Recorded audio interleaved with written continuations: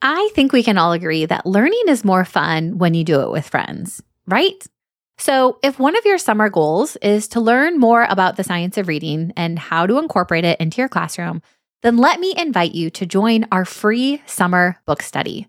During the month of June, we are going to be hosting a free book study for teachers just like you, where we are going to work our way through the book, Shifting the Balance, 6 Ways to Bring the Science of Reading into Your Upper Elementary Classroom. And we'd love to have you join us.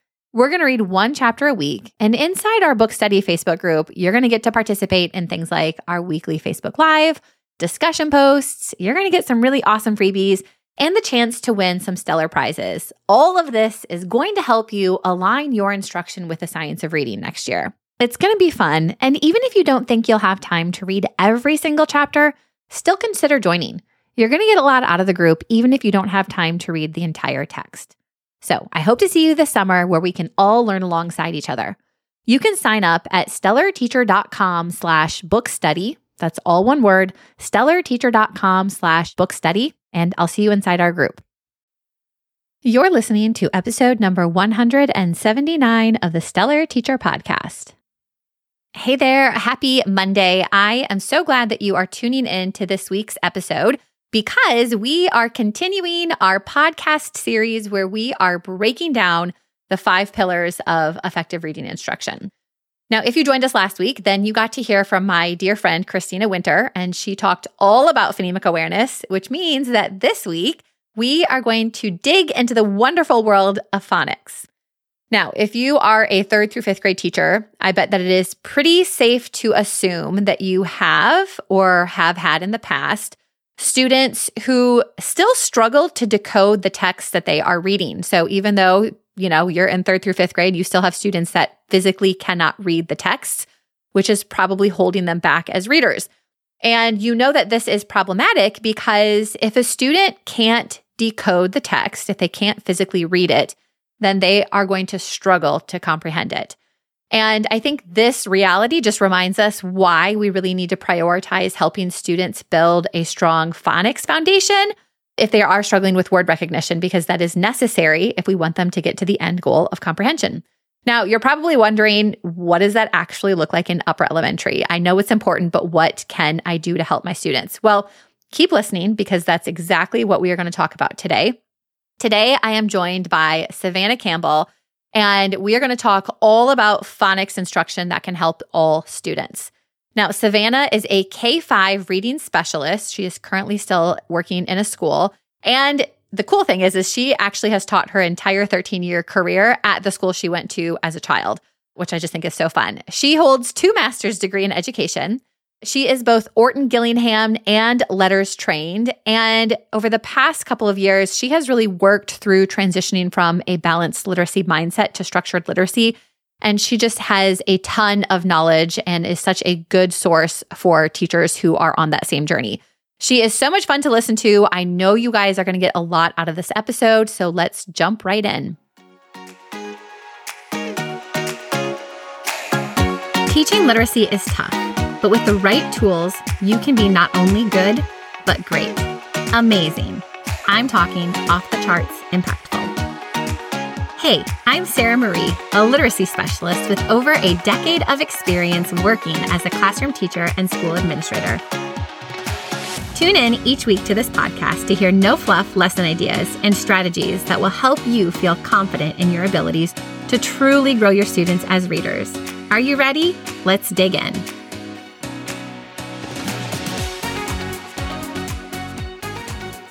Hi, Savannah. Welcome to the show. I am so happy to have you as a guest today. Thank you, Sarah. I'm really excited to be here. Ever since I connected with you at Unlocking SOAR, I've just been a big fan of yours, so I'm excited. You're too kind. Well, I have always been a big fan of yours, and I feel like I've learned so much from following you on Instagram.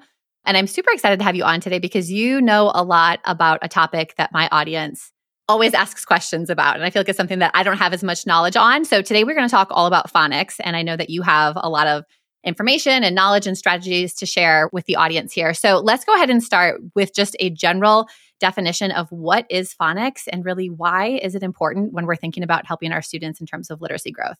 Yeah, so I guess I would classify phonics as helping children to immediately and effortlessly recognize these sound symbol correspondences, right? Like, so can you take the sounds in a word and can you match them then to the symbols, the letters? Or conversely, if you're reading, can you look at the squiggles on a paper and then can you convert that back in your brain to the sounds that represent those squiggles? So it's really important because our brains are actually not hardwired to learn to read.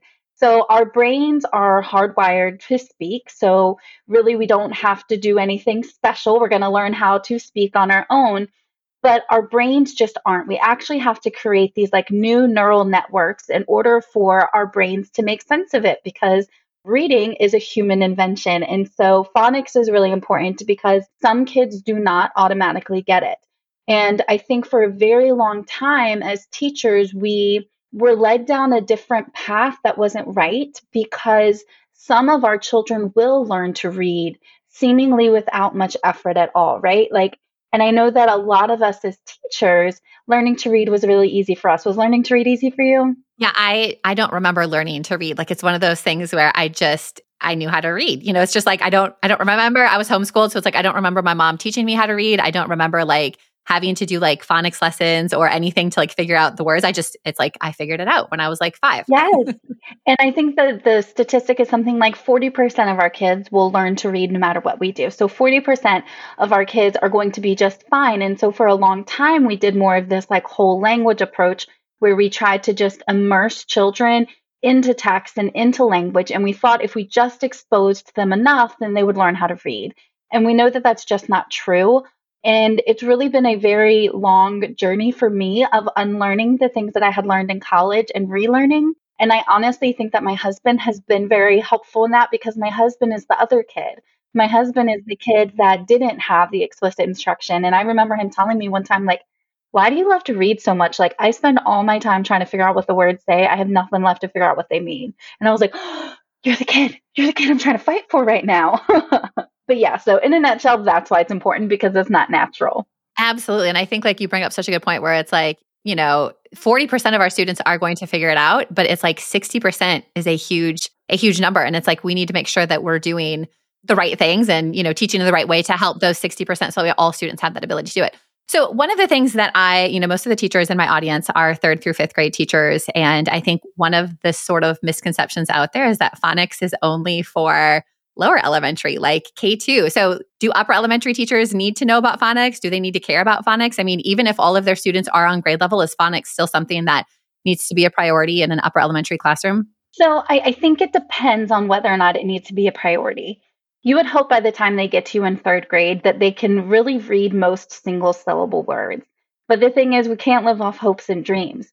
And if your kids don't have it, we have to have the tools in our toolbox to give them what they need. So I will be honest with you that the effect size for phonics instruction in upper grades is much lower than it is through K through 2. But that being said, it's because we know that the older children get, the harder it is to remediate. So it's going to take longer, it's going to take more effort and more time. But if children have not received the appropriate phonics instruction before they have gotten to you, then absolutely we have an obligation to teach our kids those skills that they are missing.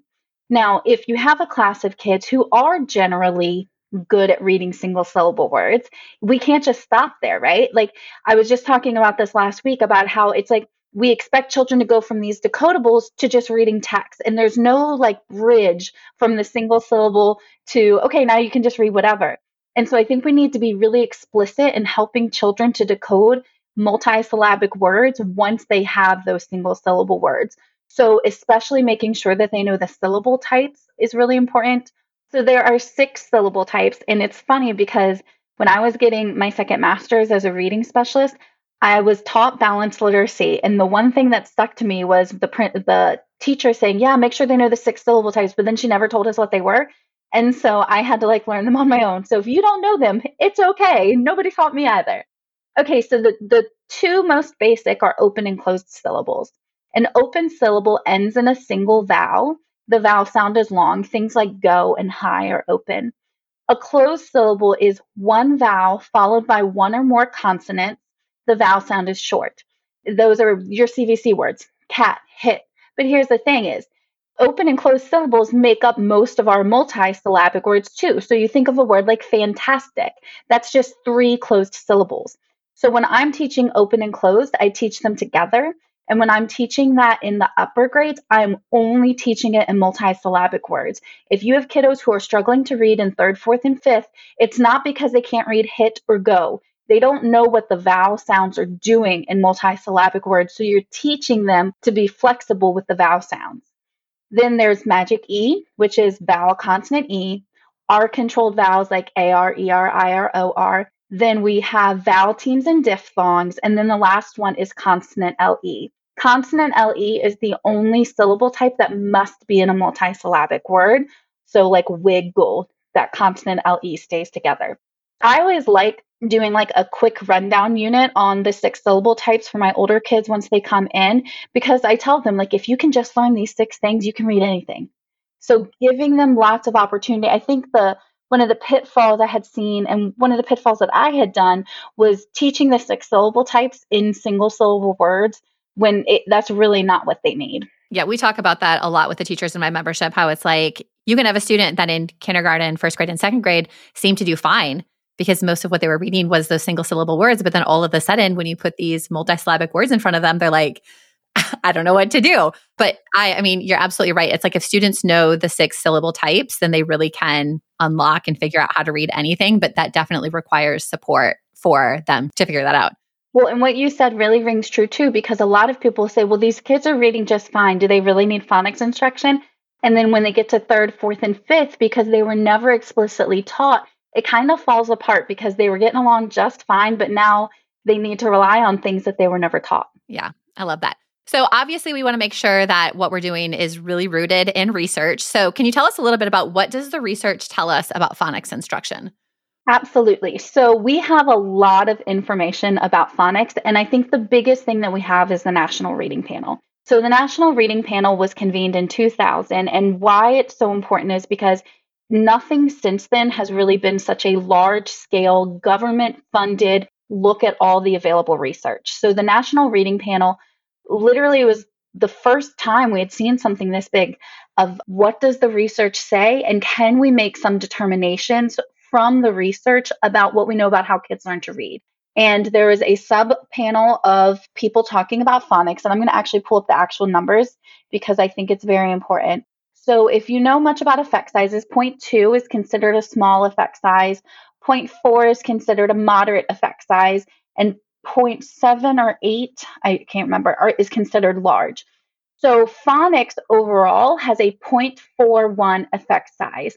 Now, that is pretty significant. If you can come together and find anything that has that large of an effect size, like that's really good. But what's interesting is the largest effect size for phonics is actually first grade.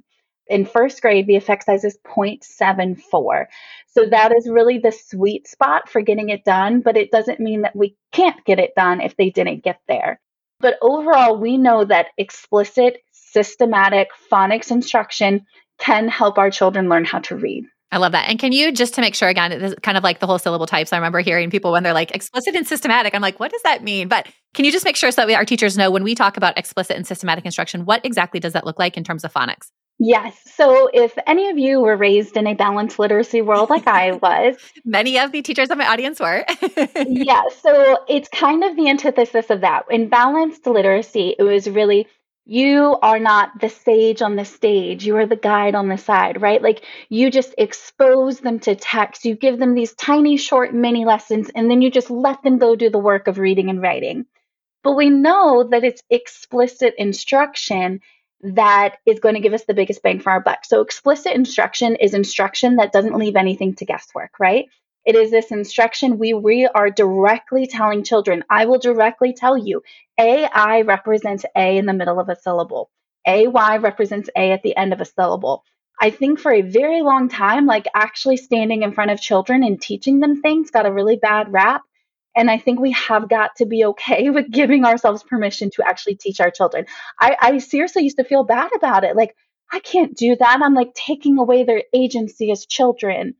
But like, they don't know. We have to teach them. So that's explicit. And systematic means that the skills build upon each other. And this might be a good time to talk about why some programs actually aren't that effective, if that's Yeah, okay. let's do it. Okay. So you will have any reading program you come across, they will say, we are research based, we teach phonics, right? They say that. But here's the difference there's two kinds of phonics instruction. One of them is this systematic phonics instruction where the skills build upon each other and we give our children the opportunity to read and spell words based on the skills that we've given them. So there is no phonics sequence that is correct. They are all acceptable as long as they're getting the key skills in. So most of them, will start with CVC words, then we'll go to digraphs and blends and Magic E, but we're building the skills upon each other. That is systematic phonics. On the flip side, embedded phonics is what you will see in a lot of programs. Embedded phonics is when we teach phonics kind of like when it arises. So the texts lead the way with embedded phonics, where, say, you're reading a book and it happens to have a lot of Magic E words. Okay, well, we'll teach Magic E. And the embedded phonics does not have the research to support it. So if they are saying that they are doing phonics, I would ask for their scope and sequence. What does that look like? I would ask to see the materials that are supporting that scope and sequence, because if the only materials they have for phonics are the leveled text themselves, that is not what we are talking about. I think that's super helpful for teachers to understand that it's like, especially I feel like as more and more teachers and schools and districts learn more about the science of reading and understanding and recognizing that like phonics is a huge part of it and making sure that our students have access to that. I know that a lot of, curriculum companies are saying we're aligned with the science of reading, like we've got phonics, but just because they put a label on their resources doesn't necessarily mean that they are 100% aligned or are what's best for students. So I love that you really clarified the difference between embedded phonics and systematic phonics. Now, I'm assuming that if you have because again, I'm always thinking about the teachers here in my audience, if we've got a third, fourth, or fifth grade student and they are struggling with a lot of these phonics skills, even though they're in fourth grade, we still want to walk them through that same scope and sequence that they would have gotten or should have gotten in first grade, correct? Yeah, I would say the pacing might be different. So, instead of just going through CVCA, then CVCI, like if you have a kiddo that's coming to you in fourth grade, unless they're English learners and have just gotten here, or unless they've come from a school that literally did no phonics, these kids have some basic understandings. So it's really about giving them the number of repetitions that they need to be proficient. And it's about making sure that we go through it fast enough that they can actually pick up on skills. Because here's what I've seen happen. Like kiddos are only given what's on their level, right? And so like in K and 1, they'll have CVC words. But then if they haven't mastered that, okay, well, then they only see CVC words in second grade and third grade. And so by the time they get to those upper grades, they've never been exposed to anything else. So just making sure that we don't spend forever on a specific skill, because we can always bring that cumulative review in. I think that's kind of like the danger. Like we have to make sure that these kids are approaching where they need to be. We can't let them live forever with CVCs and digraphs. We just can't.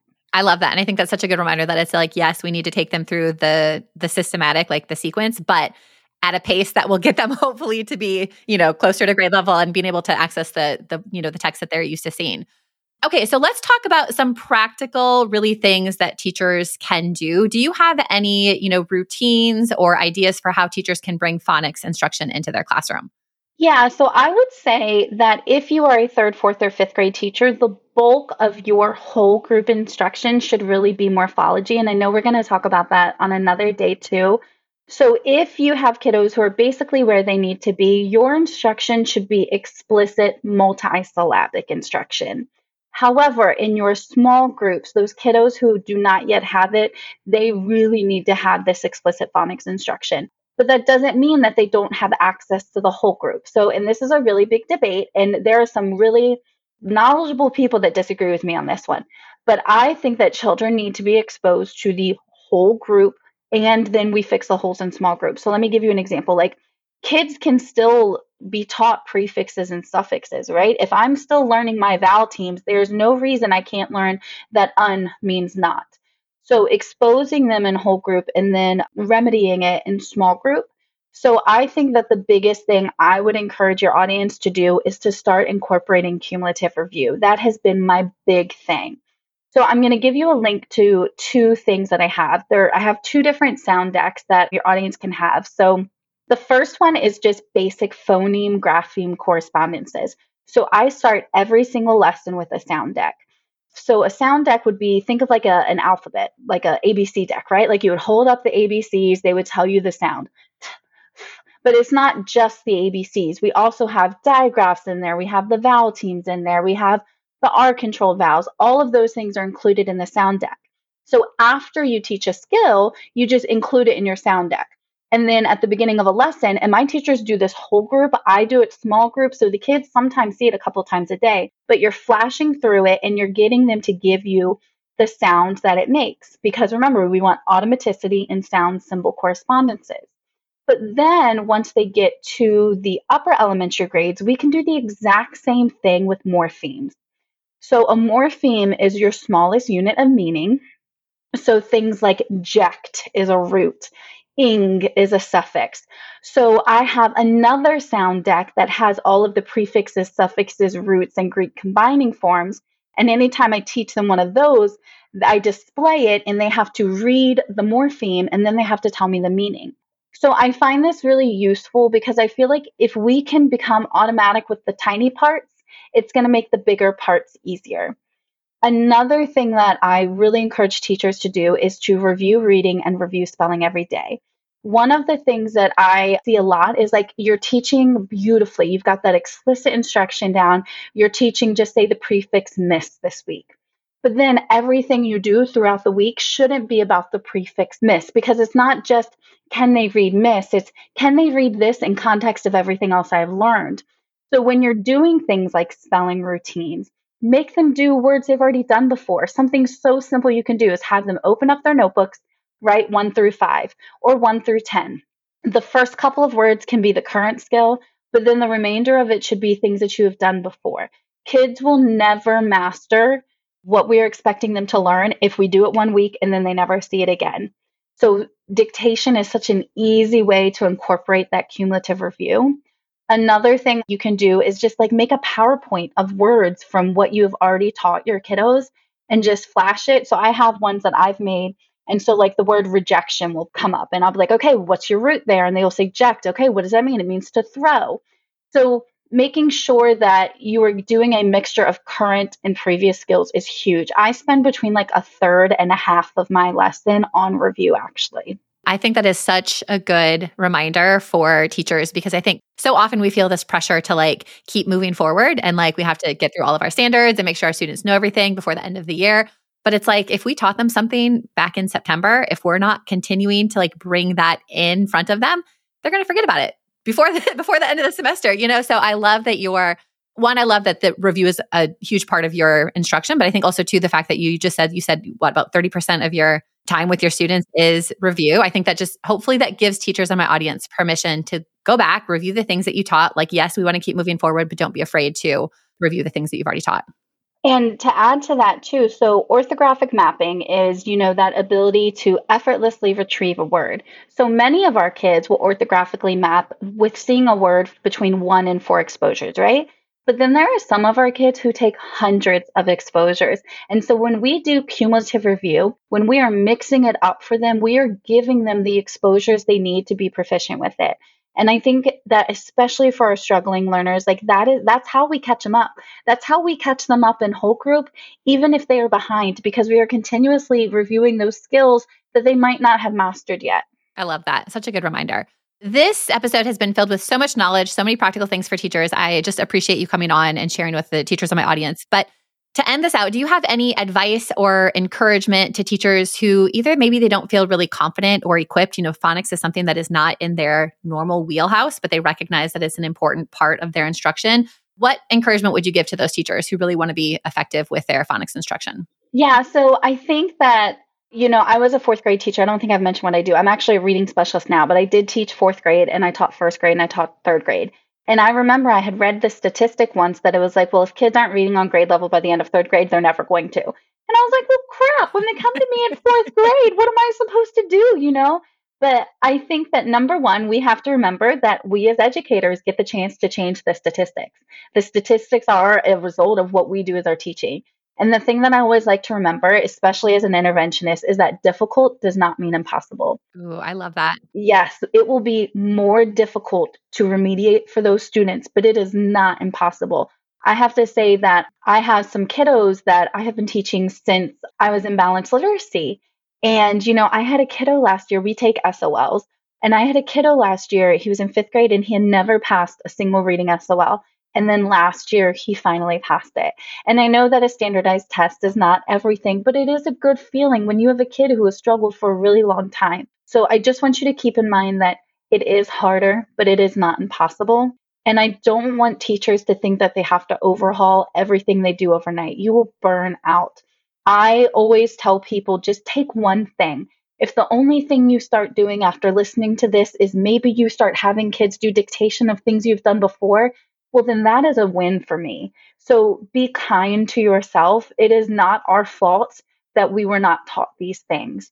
And now, if you are listening to this podcast, how amazing it is that you are listening to educational things in your free time. Like that is such a testament to the teachers that we have out there today. And I really do believe that we're the generation that's going to get it right for the sake of kids. And everybody listening to this and both of us sitting on here get to have our hand in that. I love that. That seriously, that it feels so encouraging to me. And I know the teachers in my audience are going to feel so encouraged by that. Difficult does not mean impossible. Where can my audience connect with you if they want to continue learning from you, following you? Where's the best place for them to connect with you? Yeah, you can find me basically everywhere at Campbell Creates Readers, Campbell like the soup, and then Creates Readers. I'm really most active on Instagram and then on my website too. I love writing and I love so I have a lot of posts on my website about morphology and teaching phonics. And I always say that I try to be the person that I wish I had had in the start. There are some people that I feel like they make you feel like you don't know anything. And I don't want to be that person. Like I knew nothing starting this. So I'm very transparent about where I've been and where I'm going and how I'm going to continue to learn. So yeah, Campbell Creates Readers, find me. You can email me, Savannah at campbellcreatesreaders.com, and I'd love to connect. Wonderful. We will link to all of those in the show notes. And if you are not following Savannah on Instagram, be sure you go follow her after this episode. She puts out amazing content. She shares just really practical suggestions, lots of knowledge. She's just one of my favorite literacy experts on Instagram. So Savannah, thank you so much for joining me today. This was just a wonderful conversation. I know the teachers in my audience are going to benefit from it. I can't wait to have you on again because like you mentioned, we have some morphology information we want to share with my audience as well. So I'll be excited to have that interview coming up here shortly. Thank you so much. It's my honor. Thanks so much for tuning in to the Stellar Teacher Podcast. If you enjoyed today's episode and are finding value in this podcast, it would mean the world to me if you would follow along and leave a 5-star positive review. This helps me spread the word to more and more teachers just like you. And don't forget to join me over on Instagram at the Stellar Teacher Company. You can always find the links and resources from this episode in the show notes at stellarteacher.com. I'll see you back here next week.